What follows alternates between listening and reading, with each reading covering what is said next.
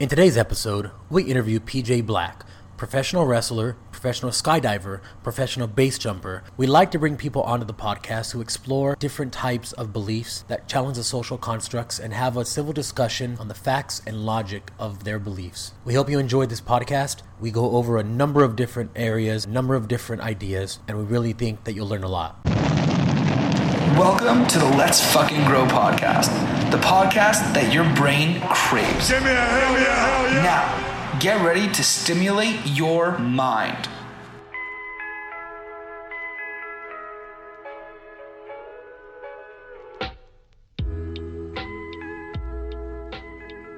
Who the fuck are you? My name is PJ Black, born and raised in South Africa. Most people actually know me as Justin Gabriel from the WWE, and that is what moved me to the US. They moved me to the US 10 years ago. Before that, I lived in London, England for 5 years. I was in Edinburgh for a few years. I was in Johannesburg for 5 years, Cape Town for 5 years, and now I'm in Los Angeles. So, I kind of want to, because I actually don't know this, but you started in South Africa. How did you get into wrestling, or did you even want to move to the U.S.? I did actually. When I was 8 years old, I decided that I was going to be a pro wrestler, and I dedicated my whole life to that. But even my friends and family told me it wasn't possible because no one from Africa has ever made it. And I was like, perfect, I'll be the first. And then you know how people's mindset is like, no one's ever made it, so what plan are you going to follow? I was like, I'm going to make the blueprint. I'm going to be the first. And that really upset people. Even my mom, she didn't really believe in me until she saw me perform live for the very first time in front of 90,000 people. So now she's the biggest fan ever. So a lot of people listening to this podcast, a lot of people around the world are big fans of wrestling. But when did you know that you had what it took to be at the most elite level? Was there something that clicked? Did someone tell you something? Was it just, how did that happen? Oh, that's a great question. So I decided when I was 8 years old, that's what I wanted to do. And when I was 16, my dad was a wrestler, and he owned a wrestling promotion and a sports agency. So I started working for him when I was young, and I fell in love with it all over again. Working close in the business. So when I was 16, I turned pro, and there was a law in South Africa where you had to be 18 to turn professional. So faked some papers, wrestled in a mask, had like a fake wig on so no one would know it was me. I couldn't tell kids at school that it was me. Kind of like a Batman. In a way. So rock up at school on Monday with like oil and glitter on me and face paint, and kids were like, what were you doing? I was like, I was just busy. Like strippers and stuff, right? Kids were like, can you come to my party this weekend? I'm like, sorry, I'm busy. And then my dad got shot when I was 18. And it took me years to process that. Everyone expected me to take over the company, but I was an 18-year-old kid, so I packed a backpack and I started soul searching, started traveling through Europe, and that's where my journey started. I didn't want anything to do with wrestling. I didn't want anything to do with anything, with anybody. My family's still mad about that. After a few years, I was like, I better get some education or do something. So I went to college, got my degree. Nutrition is my passion. I got a master's. But then I walked into a wrestling show one day and I saw AJ Styles wrestle Johnny Storm. And if you watch wrestling, you'll probably know those names. And I was just hooked all over again. Next day, started training and gave myself 5 years. And I was like, I'm going to put all the energy I have. I'm going to study tapes. I'm going to work on character development stuff. Get a job in the gym so I can start working out every single day. Just worked on my craft. Read as many books as possible. And then I was like, okay, 5 years, I'll give myself. If I don't make it, I'll move on. Took about 3 years to the day, and I signed a massive contract. It took them about another year to get my green card to move to the US, but it was all worth it. Totally worth it. So, two things. One is, holy shit, you went through a lot by the time you were 18. Like, when we're 18, we're thinking about just going to college and partying. Right. But you're thinking you've turned pro, you had to hide this thing from your friends, you had the situation with your dad, you set goals for yourself. And one thing I always think about is, okay, so you signed the WWE contract. What was that first day walking into was it the Performance Center, or was it back then, I don't know what it was? Yeah, right before it was the Performance Center, it was still FCW, Florida Championship Wrestling, right before it moved to NXT, or the Performance Center. Yeah. I was in that transition, actually. And I was only there for a year, and some people can spend up to 5-6 years there sometimes. I was very lucky being at the right place at the right time. It was probably the most fun time in my life, if I think about it now, because it was 10 months, like, foreign country. I didn't have bills to pay. I didn't have a car. I didn't even have a phone. Like, I had someone pick me up every day, would go to the gym, go to the show, go to the gym, go to the show. And that was my life for 10 months. I was like, I'm getting paid to play with my friends. This is amazing. It was a fun time. And then, sorry, because I'm a huge I know, fan you're of going to keep so going. I have some questions, and I've seen some of your performances, and they're awesome. And you have this really strong brand that you present, and that's what's on your hat, actually, right? Yep. So I saw that, and I saw you perform, and it's obviously slightly different than who you are as a person, right? How do you, turn that brand on, and how did you develop that brand, and is it hard being in that character? For some people it is. For me it's cool because I think in real life I'm a super nice guy, right? So, and I play the bad guy on TV, so that's my balance. It's funny how that works, because like the guys who are bad people in real life, they struggle to play bad people on TV. Sometimes, not always. There's always exceptions to every rule. But for me, I love playing the bad guy. I love like working people up, getting an emotional response out of it, right? It's like, because it's a mix between wrestling is a mix between theater and, my dad used to call it a stuntman's ballet. You know, like people, we went through the era where everyone's like, oh, it's fake. I'm like, sure, it's predetermined, but I'm still getting hurt. Like, I've been injured so many times, and people get crazy concussions in my industry. So yes, for me, it comes a little bit easy, and it's fun. And I love turning it on. Like when the music hits. So, you said that a lot of people get injured in wrestling, and I know that growing up, I had this idea, like, wow, this is amazing, and then, like, my dad, like, broke the news to me. He's like, oh, it's fake. I'm like, oh, fuck, dude. Like, that sucks a little bit, and, so there is a portion of recovery that is associated, right? You're not going to throw someone off something. You're not going to land on the mat really hard and not feel something. How did you get injured? What did you do? How did that lead you down the road of recovery? That's funny. So I've been injured a few times in wrestling, but I've been one of the lucky ones. Usually a lifespan of a wrestler is like 5 years. Mm-hmm. I've been doing this for 23 years, and I've only probably been hurt maybe 2 or 3 times. But I have been hurt seriously in my life, and that was in base jumping. I hit a building, and I broke both my legs twice. Doctors told me I would never be able to walk again, probably never wrestle again. Or no, the other way around, sorry. And right there I was like, you know what? I'm going to prove all these guys wrong. And I just started reading books on alternative medicine and holistic healing, because when I was in the hospital, they gave me a handful of pills, painkillers like that. And at the time, I already had a pill problem. And I lost a lot of friends to opiates, a lot. And I was like, I'm going to die if I take this. So, started reading up on holistic medicine, alternative healing, got into biohacking, tried everything. That's how I discovered CBD and cannabis eventually, never tried that before.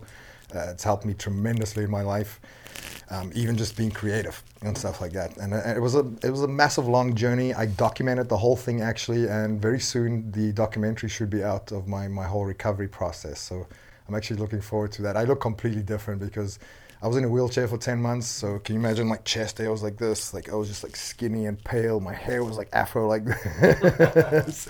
And I actually met my girlfriend at that time. So now I know she really loves me because she met me at my worst. You're like, wow, babe, you really fell for me back then? So what's the name of this documentary going to be? We'd love to post that in the description below as well. I don't have a name for it yet. And just you guys can check out my social media pages. I have a YouTube channel, my Instagram I'm really active on. It's PJ450. I'll post everything on there. And it's probably going to take a while because I have like 20 gigs of footage to get through. Wow. And in the beginning, I tried editing everything myself because while I was in the wheelchair, I was like, oh, I might as well start learning something. So I taught myself how to edit and do graphics and stuff like that. But it takes forever. It takes forever. So I'm going to hire someone to finish it for me. Smart. Now, because you said that you studied nutrition, that was your passion. Was that before you got into wrestling? Or during? Yeah, from a young age. When I went to school, I was a personal trainer for 5 years, and I had to do all these extra diplomas, I guess, if you will. Sorry, my English is my second language. And I had to do nutrition and sports massage, and I think I forgot what it was. But anyway, I just fell in love with nutrition, especially sports nutrition. And it started off with supplements, like most guys, you get hooked in the gym, supplements, and then I just went deep into it. And it's such a fascinating world, and it blows my mind how little people know about it. And that's exactly why I wanted to bring this up, was because after all the injuries you've had, what are some of the things that you learned after being injured compared to before? Like, did nutrition transition over very well, or were you like, holy shit, I didn't learn it in school? Because I know you went into the holistic field a lot. Yes, a great question.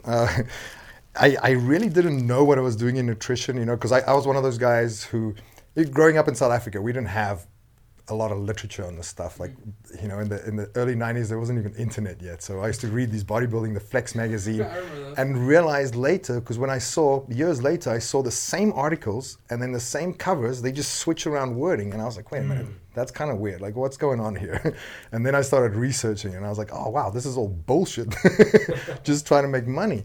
And that's why I studied it further, and I learned a lot of things just by talking to nutritionists, different doctors, realized that doctors don't know anything about nutrition, which is not their fault, it's the system's fault. Ask doctors, they don't really have to go through a lot of nutritional courses, which is such an issue, but they could go through like some pharmacology courses, and that's a larger issue with society. That's where the money's at. They don't get paid to sell you lettuce, they get paid to sell you pills. Right. Exactly. It's a business. They don't care about your health, they care about the money. And that's very unfortunate, Like, I went the other way. Like, I'm trying to teach people the holistic way. Like, but unfortunately, in this country, like, you can't get certified for it and be like a holistic doctor. Or maybe there is, but you can? Okay, fantastic. Cool. But people don't take those guys seriously. No, not at all.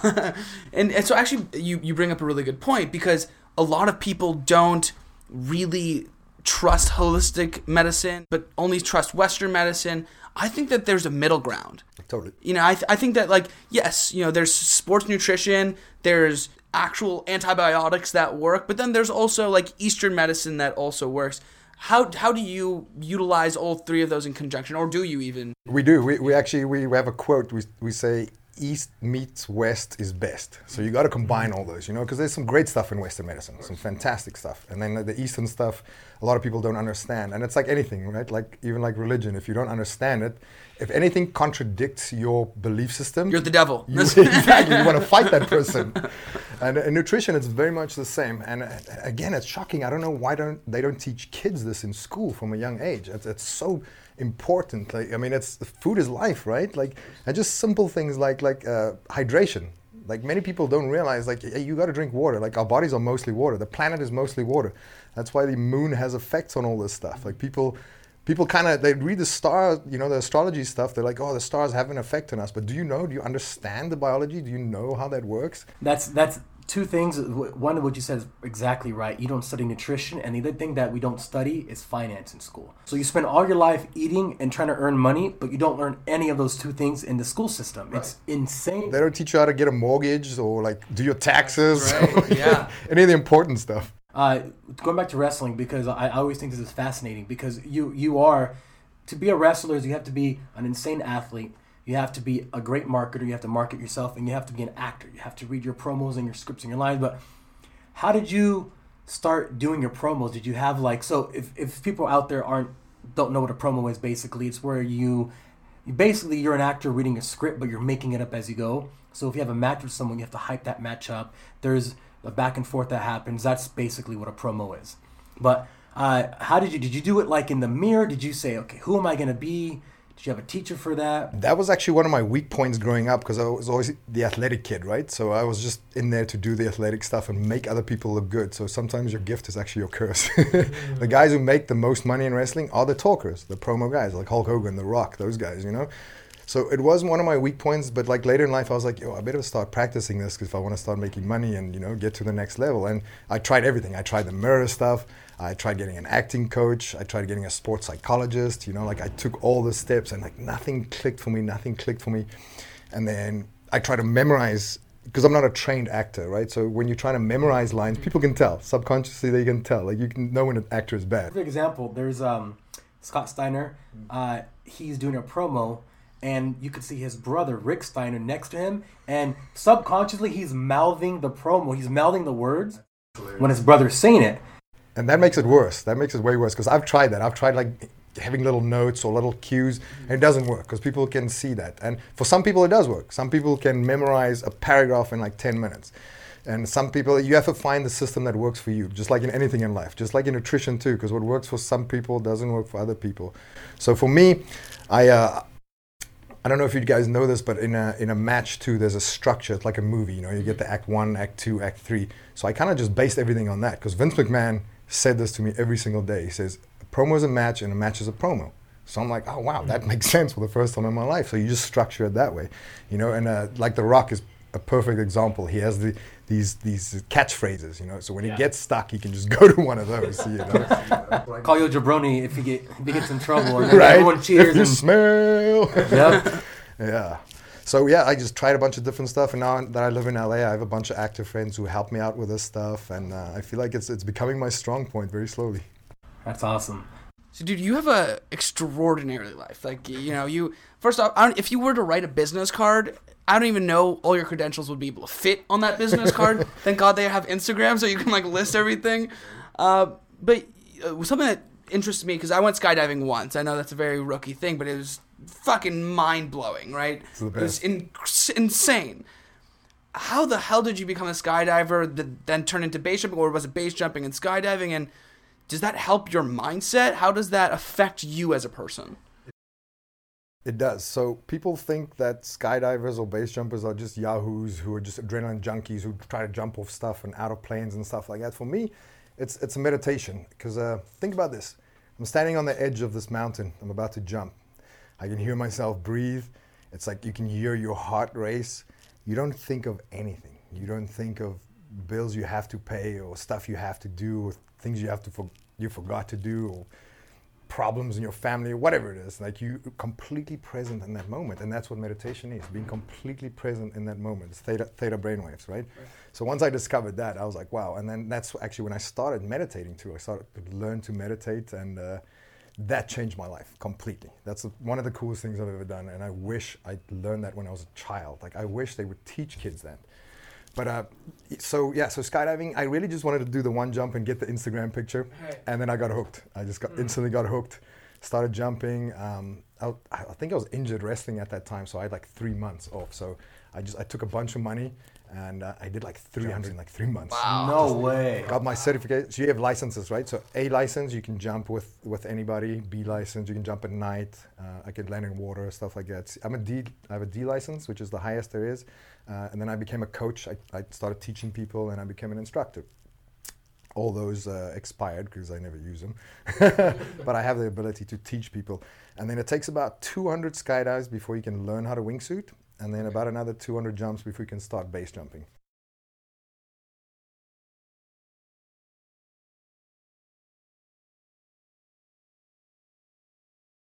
Yeah, wingsuiting's no Yeah, joke. what was that first time jumping out with the wingsuit? It was crazy because it's scary, because it's literally like being in a straitjacket, you know, like you don't have the freedom, you can't like wave and like, you know, pull the parachute. So you have to learn completely a new structure. And you start with this really small suit. It feels like a really small straitjacket, and you jump out and you're like, whoa, what the hell?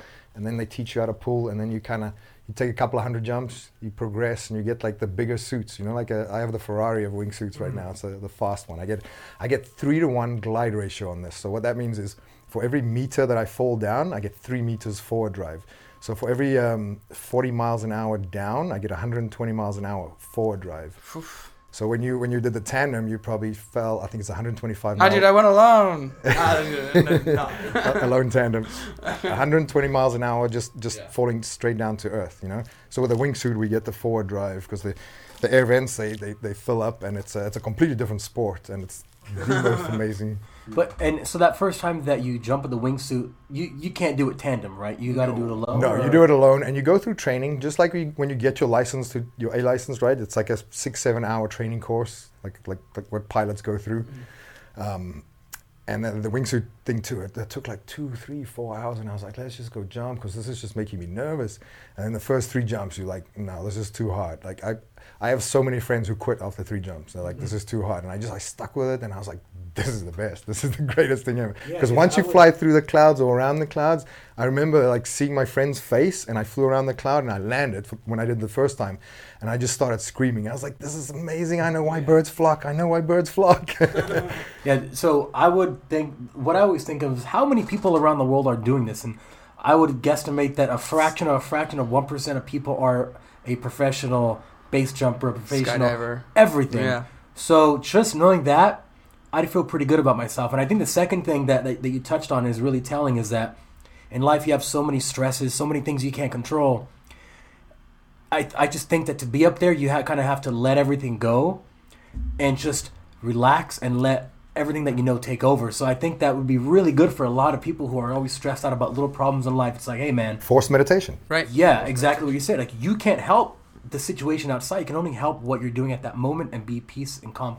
Yeah, to your point, Fabian, like it was a profound experience for me, right? Like, it was something that you're nervous, you jump out of the plane. I know that you're laughing after doing hundreds if not thousands of jumps, and you jump out and you're so discombobulated. Your brain doesn't know how it's doing what it's doing. How are you flying through the air? And then you start to like relax a little bit, and you're just overcome with this like endorphin rush, and you're like, holy shit, like everything feels fucking peaceful and perfect.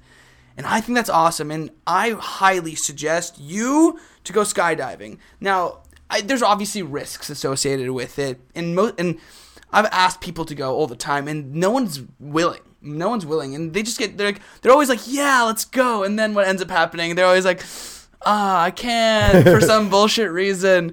Would you suggest that people go skydive? I would, even if you just do it once, and even if you're scared. You hear, the most often you hear like, oh, I'm afraid of heights. Okay, but you go on a plane all the time to fly somewhere, right? So that's not the fear of heights. People don't understand what the fear of heights is. The fear of heights is when you stand over an edge and you look over and you get that vertigo feeling, right? That's fear of heights. When you're in a plane, you look down, you don't get scared, you don't get that feeling. Another thing is people go like, oh, I don't like that feeling. Everyone likes roller coasters, come on. But it's not like a roller coaster. That's the thing. People think you get that feeling. I hate that feeling. Like, when you fall, you just fall. It's like flying. I think it takes 10 seconds to get to terminal velocity. Once you hit terminal velocity, your speed doesn't change unless you change your body direction, right? And then you fall, I think it's 1,000 feet every 5 seconds. And then once you hit terminal velocity, that's when when you felt that feeling, that was after 10 seconds, and it's just bliss. Just look around, everything's quiet, everything almost feels like slow motion. One question I've been thinking about when you've been talking about this, because I follow a lot of extreme sport people. Like I love Alex Honnold, who does a free soloing and stuff. But he's the best. So the first few times that you do this, I'm sure the adrenaline is still it's rushing. And I know a lot of base jumpers and things like that have died from pushing the envelope. Mm-hmm. Does it get to a point where it's no longer like as endorphin filling as it was when you first started, or is it the same? No, it gets better every time. Oh, it gets better. Like every jump gets better because every time you learn something new, because I'm good at doing like backflips and like some parkour stuff, and in the ring if you see my stuff. But in the sky, I was like, oh cool, I have 2 minutes of free fall. I can do all these backflips, but it's in reverse. So when you do a backflip standing, you tuck your chin that way and your body will just follow, right? If you do that in the sky, you'll go forward. So everything's in reverse. So you got to teach yourself how to do everything in reverse. So I got to do a backflip, I got to do this and push my legs out, and then the wind will take you to a backflip. Interesting. So it's almost like retraining your brain. Now we have these indoor skydiving tunnels so we can train. And you know how kids pick up things like really quick. I think the world champion right now is like a 12-year-old girl. Wow. Because kids can just pick it up like so quickly. They learn like they're like sponges. Because for the first 7 years of their life, they're in theta brainwaves. When you're in theta brainwaves, you download shit from the universe or you learn stuff. You're like a sponge, right? And that's kind of what meditation is too. You put yourself in theta brainwaves, so you go into the metaphysical world, and and time doesn't exist in the quantum field, right? Because all time happens simultaneously. That's why sometimes you go into a meditation and you come out and you're like, whoa, an hour has gone by or 2 hours has gone by. So that's theta. So when you get yourself in theta, and a lot of athletes that are really good at sports, some of them subconsciously, some of them consciously put themselves in theta. One of my best friends is a Formula 3 race car driver. Super talented guy. He's one of my business partners now. I have to put him over. He sits in the car and he can put himself into theta immediately. Like sometimes it'll take me, sometimes I can get there immediately, sometimes it takes 20, 30 minutes. He puts himself, because those guys, they cannot react on the turn, right? It happens too quick, so they have to know everything. So he puts himself in theta, he sits in his car, studies the whole course, and then right before the light hits, his coach will tap him on the shoulder and he'll put himself into alpha, and he's just in the zone. And I respect people like that. People don't realize those kind of sports, like the race car drivers and the motocross guys, how good their proprioception skills are. It's all neurological, right? and motor skills. Yeah, it's really incredible. And if you've never learned about brainwave activity or even looked at neurofeedback, have you heard of neurofeedback? A little bit, yeah. Touch on it. And we'll talk a little bit about this after, but neurofeedback is ultimately it can be used as a psychological tool, but it could also be used as a executive functioning tool to really allow yourself to put yourself into theta, alpha, beta, even or even gamma, right? Which is insanity, and they could be used to help with a bunch of different things. I'll put a link in below just to show you a little bit about what it is and how cool it can be and how it can change your life. So I know that you started talking about biohacking. Does that also include like neurohacking? Does that include supplementation, meditation? What does that include? Everything. Can you explain to anyone listening what biohacking is in case they don't have an idea? Yeah, so biohacking is biology hacking. So you're just basically, I wouldn't call it shortcuts. You're hacking the system, for instance, stem cells. That's like the talk of the town right now. Everyone's getting stem cells. And I had stem cells twice. And how stem cells work is you have stem cells in your body. When you're young, you have more stem cells. Like when you got cut when you were young, immediately it'll just heal. Like you break a leg, within 2 weeks, you're good to go. Fall out of a tree, like brush yourself. I'd be like, I'm good. If I did that now, I'd die. Right. So the younger the stem cell is, the more healing power it has. So that's why it's still illegal in the US, because when I got mine in Mexico, it came from a teenage umbilical cord. So the younger it is, So what a stem cell is, it's just a cell that doesn't have a function yet. So when your body needs it for repair, like for elasticin or collagen or amino acids, it'll take that cell and put it wherever it needs to be.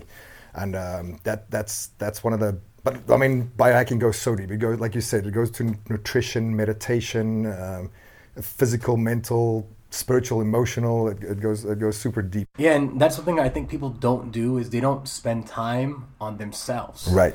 And what I mean by that is they don't meditate. They don't figure out what should I be eating. They just kind of, a lot of people, not everybody, they just go through life just figuring, okay, this is what I'm going to eat, but without really thinking about why I'm doing what I'm doing. And I think it's great for anyone listening to you, like, holy shit.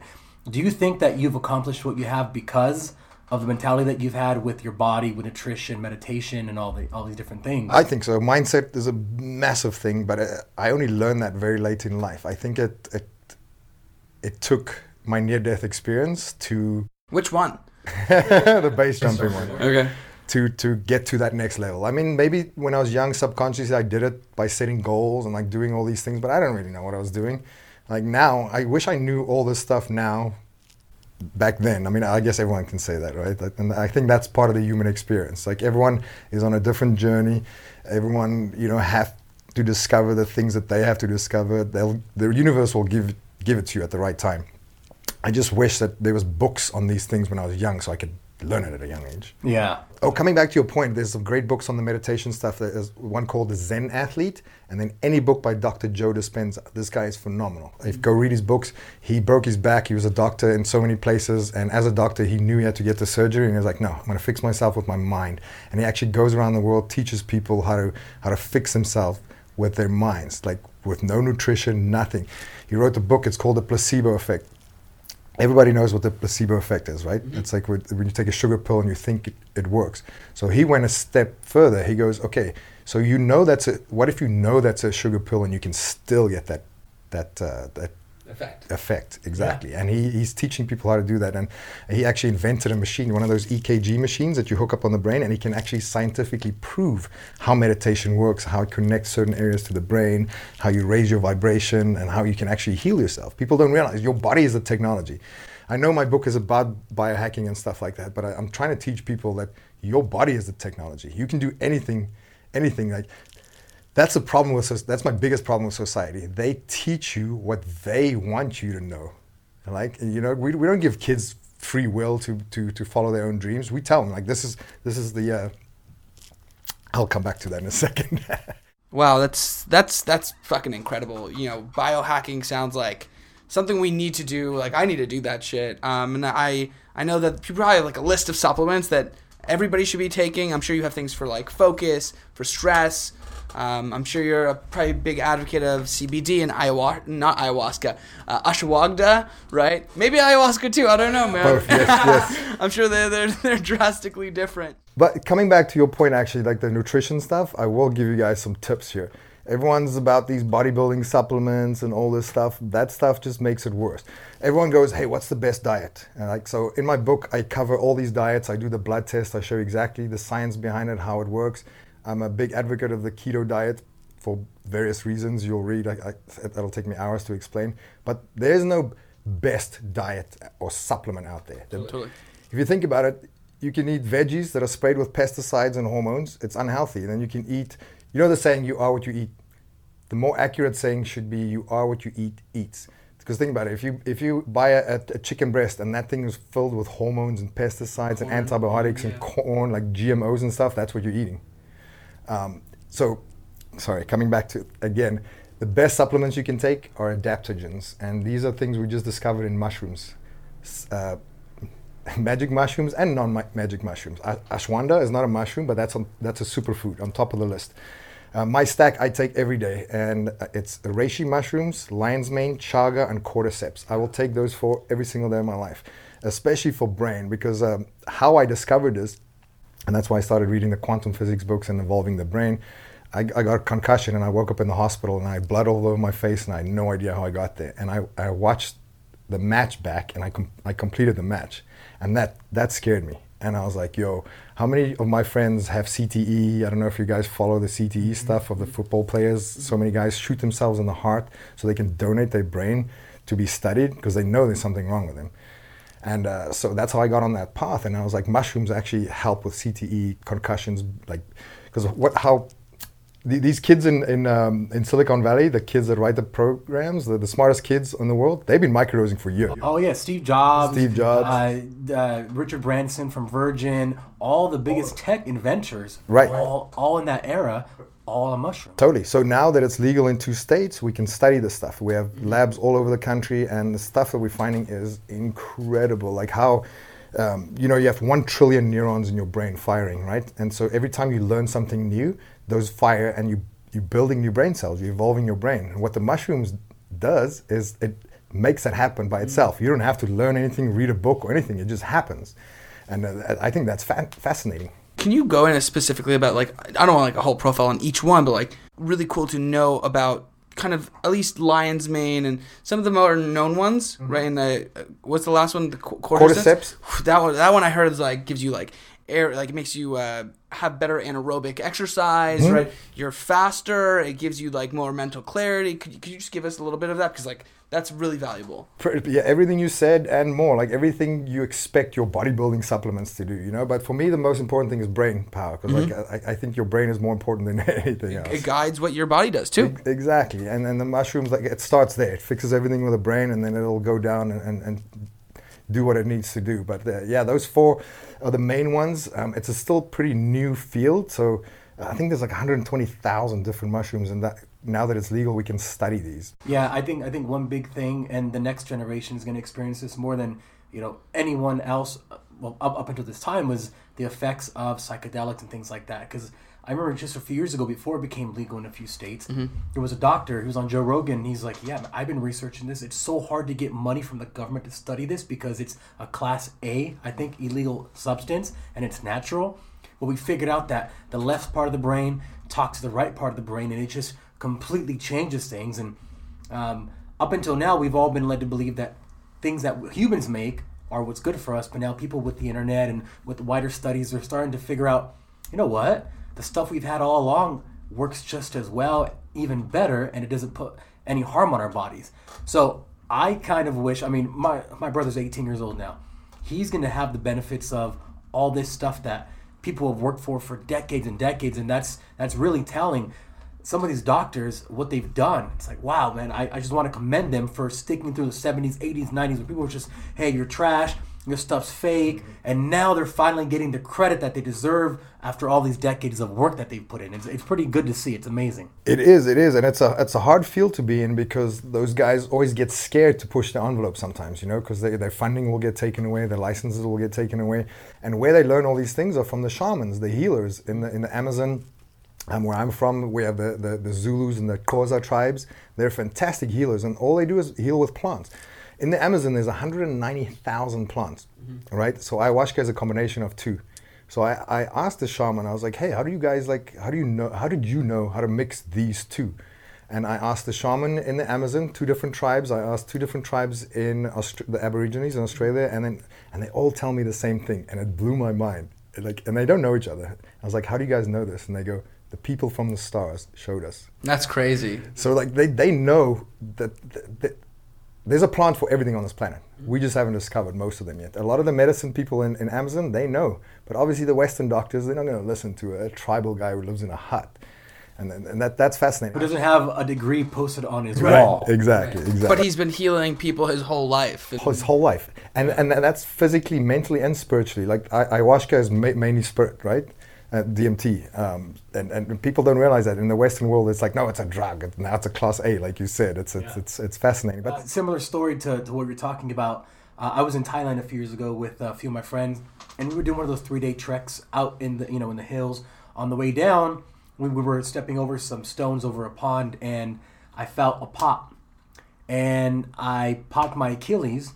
I didn't completely ruptured it, but there was a tear. And the next morning, it was, I'm sure you know what this is like. Your foot is completely swollen. I couldn't walk. At the bottom of the hotel, in the lobby, there was this old Thai lady. I was like, oh, honey, no good. Mama fix. And my friends are like, dude, don't let her touch your foot. He goes, $5, I fix for you. I'm like, you know what? Let me just see what she does. I could barely walk. She gets a bag out, like a sack. And it had like a wooden little mallet, and it looked like a wedge. And I said, no, you're not going to hammer this wedge. Mama fix. I said, oh my gosh. My friends, just let her do it. Just let her see what she does. And I don't know what the hell this lady did, but she made it so I was able to actually walk. Obviously, I wasn't healed. But I'm like, what did you do? Just with a wooden mallet and a wedge, she was hitting parts around my foot.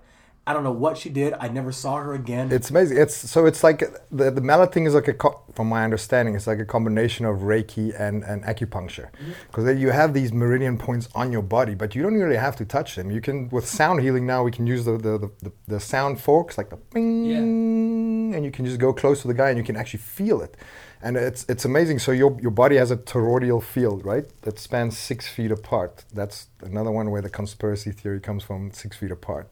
Anyway, has a field 6 feet apart, and everything gets stored in this field. People think everything's stored in your body. It's not. It's stored in this field because everything is electromagnetic. Everything on this planet is vibration, right? So I just did a sound healing course, level 2, Reiki Master 2. Just it was research for the book. So I just wanted to learn about energy fields, and it's fascinating, and it's dangerous if you know how these things work, because people's feelings and emotions are stored over here. So once you learn how to read energies, it's actually annoying, because last night my girlfriend came home and she projected all these things, and I was like, yo, like, I'm downloading these things, like, stop that, please. And she goes, what am I thinking? And I told her exactly what she's thinking. She's like, what? Past life traumas, or even current life like breakups and stuff, are stored over here. So that's why the sound healers will work with those forks. They'll kind of like, it's like a magnetic field, and you can feel it. Like I did this with my friend the other day, bing, and it's like a magnet. And sometimes they'll go because it's like disharmonious. Is that the word? Out of alignment. Out of alignment, exactly. Unharmonic or whatever, and you can feel it. Sometimes it feels like a magnet, sometimes it's a sound, sometimes you'll see colors. It's incredible. And then that mallet stuff, I gotta look into that, but it definitely works. People think it's all hocus pocus, but there's something to it. There's definitely something called like myofascial release, which I'm sure you're keen on if you know recovery and you know that stuff. You can utilize ways to release muscle tension to allow yourself to have more flexibility in your body, allow you to really just move better, right? It's really incredible. Have you heard of something called functional patterns? Is that like rolfing? I don't know what rolfing is. Okay, so rolfing is a form of myofascial release.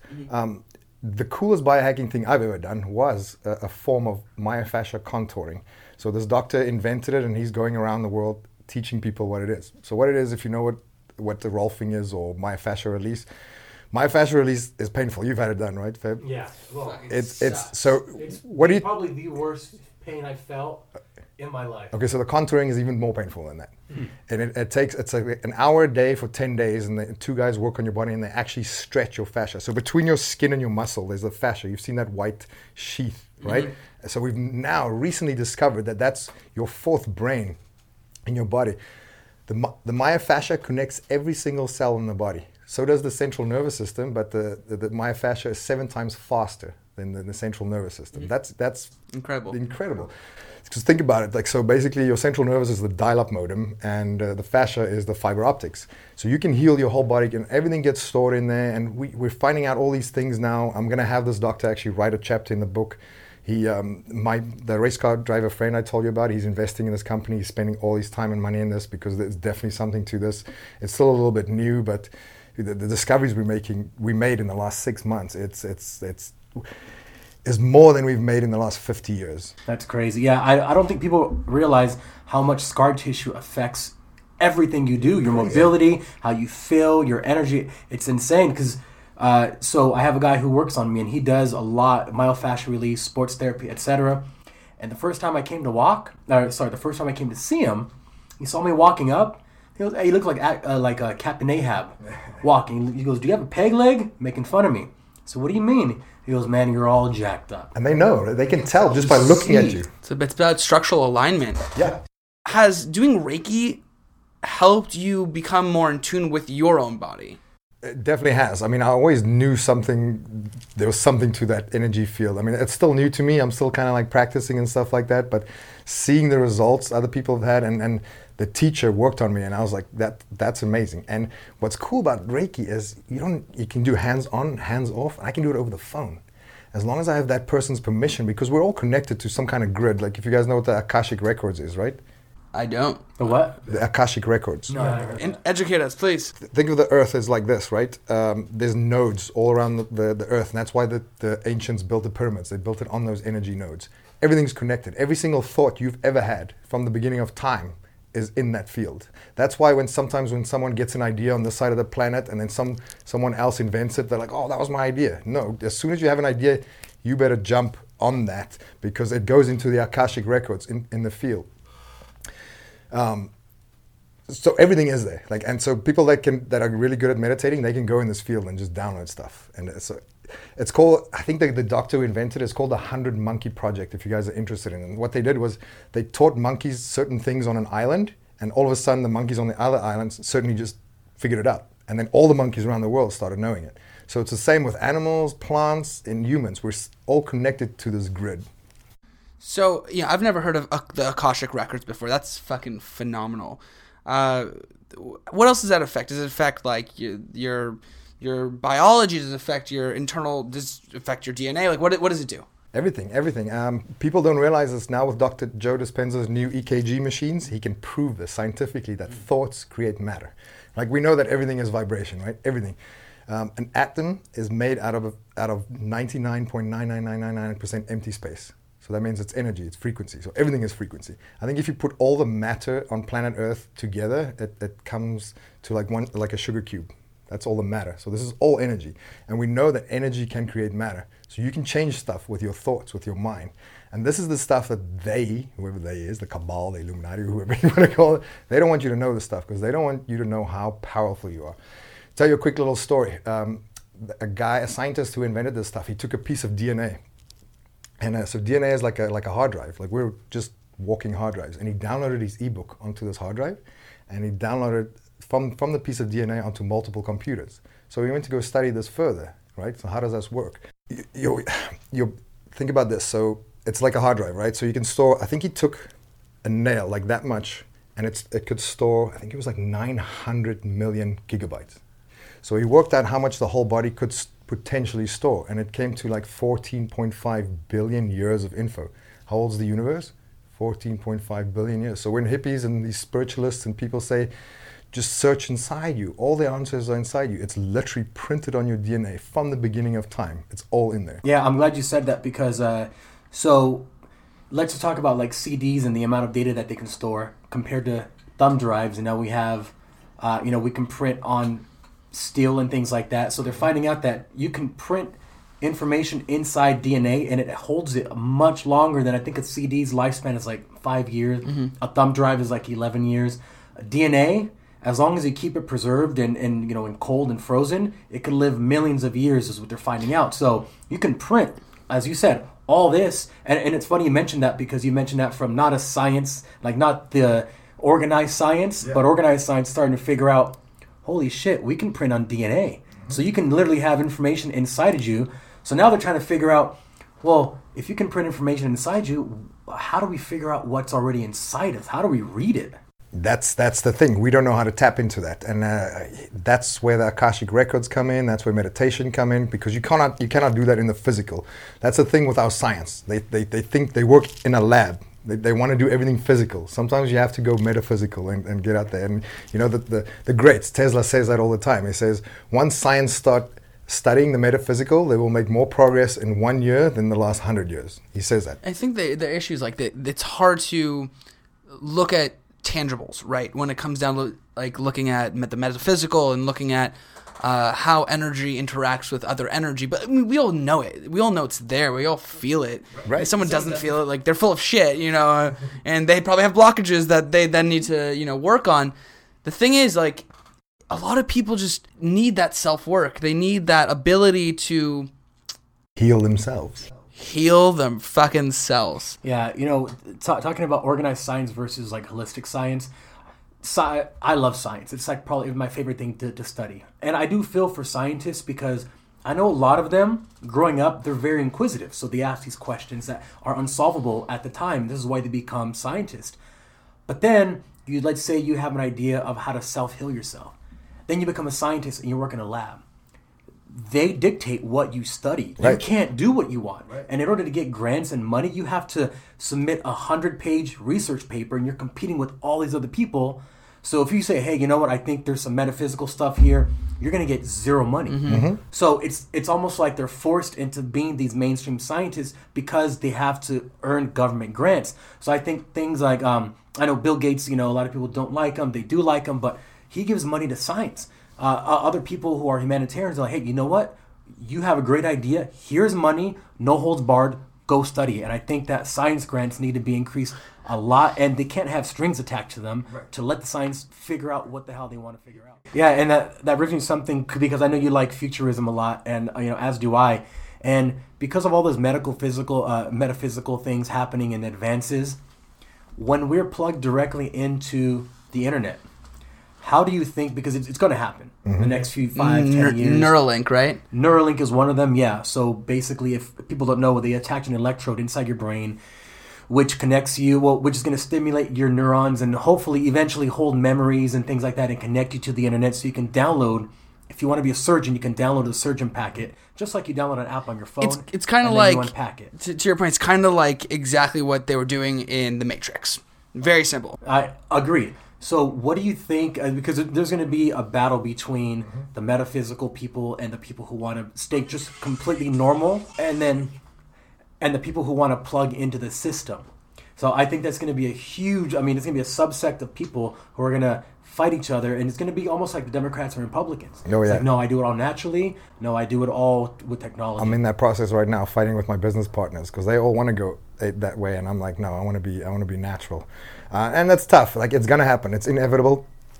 Here's the thing, though. If we ever get like a pole shift or a solar flare, it'll wipe out all technology and all AI on this planet. So then, what happens to your brain? You'll be gone.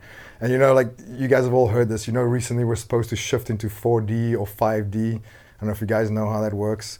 If that happens, then all AI will be destroyed. So like, make a choice for yourself, and it's gonna happen. There should be a solar flare within the next 20 years, and then pretty much all our technology will be wiped out. If you think about how the planetary systems work, do you guys know what the precession of the equinox is? No. So the Earth, how the Earth spins around the sun, and it also rotates around its own axis. Mm-hmm. But those spinning tops. Once it loses momentum, it kind of has a wobble. So the Earth also has a wobble. We can measure it by 1 degree every 72 years. So it takes say we just got out of like the Pisces equinox, right? So it takes 2,160 years to complete one cycle.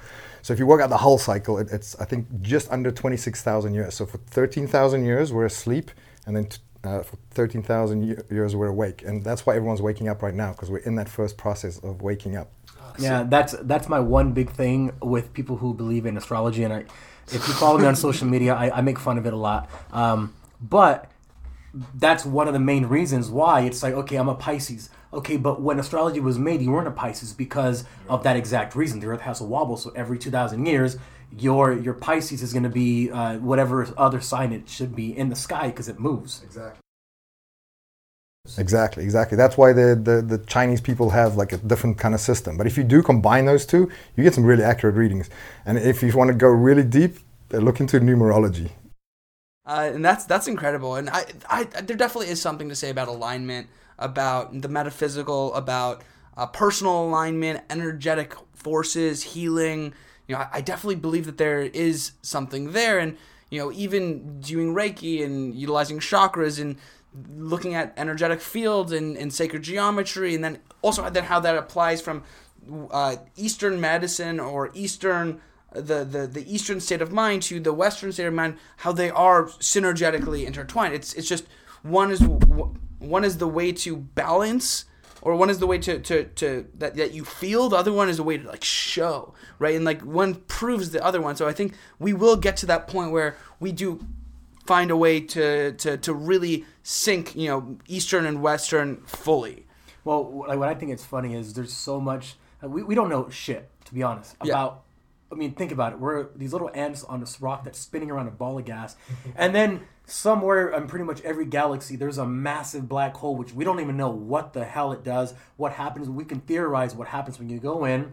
Is it a multiverse? Like, what is dark energy? Why are we here? There's just so much shit. And I think that it's good so that formal science and then metaphysical science and holistic, everyone's trying to figure out what's the best way to move forward. That's a problem too with the Western world, because like you said, like science is separate to the physics department, separate to religion, separate to math. If you look at the ancient Egyptians and the ancient Greeks, they combined all those together. Like math and philosophy, physics, the metaphysical, all that stuff was combined. They call it a polymath when someone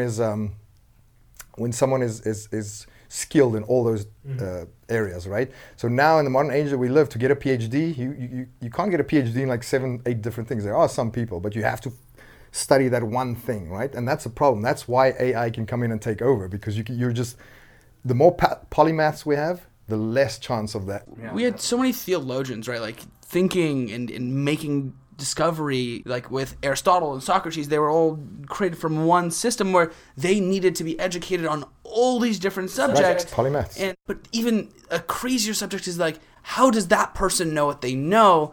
And are we allowing for new discovery based on that? That's called the Dunning-Kruger effect, where the less you know, the more sure you think you are about that subject. Do you know that we know more about space than we know about our own ocean? I saw that. It was like, we know like 100% about the moon, but like we know like, I don't know, like 35% less, like 25% about the ocean floor, which is insane.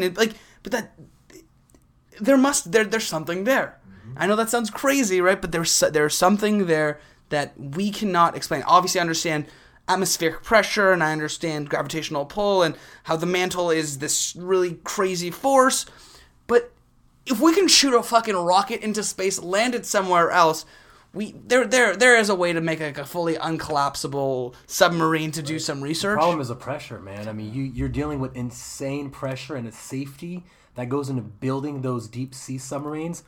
I mean, the Russians just had one explode, or not explode, but it had implode, right? Implode, and about 16 of them died. And they theorized, I don't know if you've heard about this, it's pretty crazy, that they were trying to cut the internet cables at the bottom of the ocean. Oh, wow. They were doing a drill in case anything happens. They can cut the internet to parts of America, and they went too deep. It wasn't made right, and 16 sailors died. That's crazy. That's why Elon Musk is trying to put the 5G satellites in the air. Like, people are like scared of 5G right now. 2 years from now, even if you're in the middle of the ocean, you're going to get it because it's all satellites. Like, people are freaking out. They're burning these 5G towers. Have you seen what the new 5G towers look like? It just looks like no. The new ones look like a camera. It's a ball like this. Look at downtown LA. All these cameras that you think are downtown, that's a 5G. Everyone thinks it's these massive fucking... Yeah, and you know what? Something that always gets me is we have more information available to us at any time in human history, yet people choose to be ignorant about things. Ignorance is bliss. My cat videos are far more important than me learning about fucking physics, dude. But, sometimes I think some people, I'm glad that they live in ignorance because, like, the world's a scary place. We're changing. We're probably the last normal humans that are ever going to be, we're never going to be the same again. Emotion, laughter. Until the earth gets reset, because it's been reset billions of times. Yeah, and so some people, they're so happy in their little world. I see them, they're just like, they love their cup of coffee in the morning. It's the best thing in the world. I wish sometimes I could be like that, but I can't. Don't you fucking take that away from me. Totally. But I think that's what the planet Earth is. Like, this Earth is a school to learn all these things, repay your karmic debts to whatever the next life is, if you believe in heaven and hell, or that that you get to. My understanding from this is, if you understand how the chakras work, right? Anybody who understands music, if you look at the piano keys, it starts at C, right? The 7 white keys and then the 5 black keys. Those are the 7 white keys are the chakras. Those are exactly the same frequencies, the same colors, and then every single cell takes the same route. Like, so when you get born, you're born with the first chakra, the red one, right? Which is all survival. You're a baby, you're just trying to survive, like trying to figure shit out, trying to figure out. Then the next one is orange, which is like language, and like you're trying to like learn how to speak, how to draw, how to like figure shit out in your mind.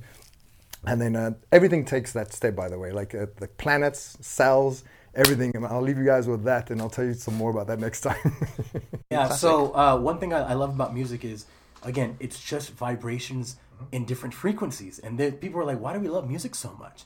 And that's one thing. So I love classical music and death metal. There's nothing in between. That's fine. I hate everything else. And the reason I love classical... Two extremes. Two extremes.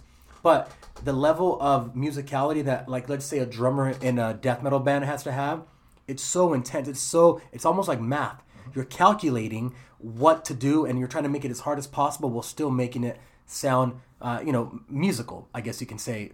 I have a different taste. And then people blow my mind. Like Beethoven and Mozart and, Bach, they made the most beautiful music in history. We can't top that. Do you know why? We finally discovered why. So they wrote music on the Fibonacci sequence, which many people don't realize. So once I learned about the sequence, I actually watched my friend write a song, and I was like, wait a minute, I know that sequence from somewhere. And I asked him, I was like, hey, do you know what the Fibonacci code is? He goes, no. So somehow people that are musically inclined, they just know. They just somehow downloaded that from the universe. And that's the Akashic Records. As soon as someone knows or invents something, it's there. It's there. So like all the inventions ever, like the iPhone was invented probably 1 million years ago. The Earth has been reset. We're finding all this stuff about the ancient civilizations now. That's another topic I can go on for hours, but it's fascinating. But yeah, and it's very true that information is lost.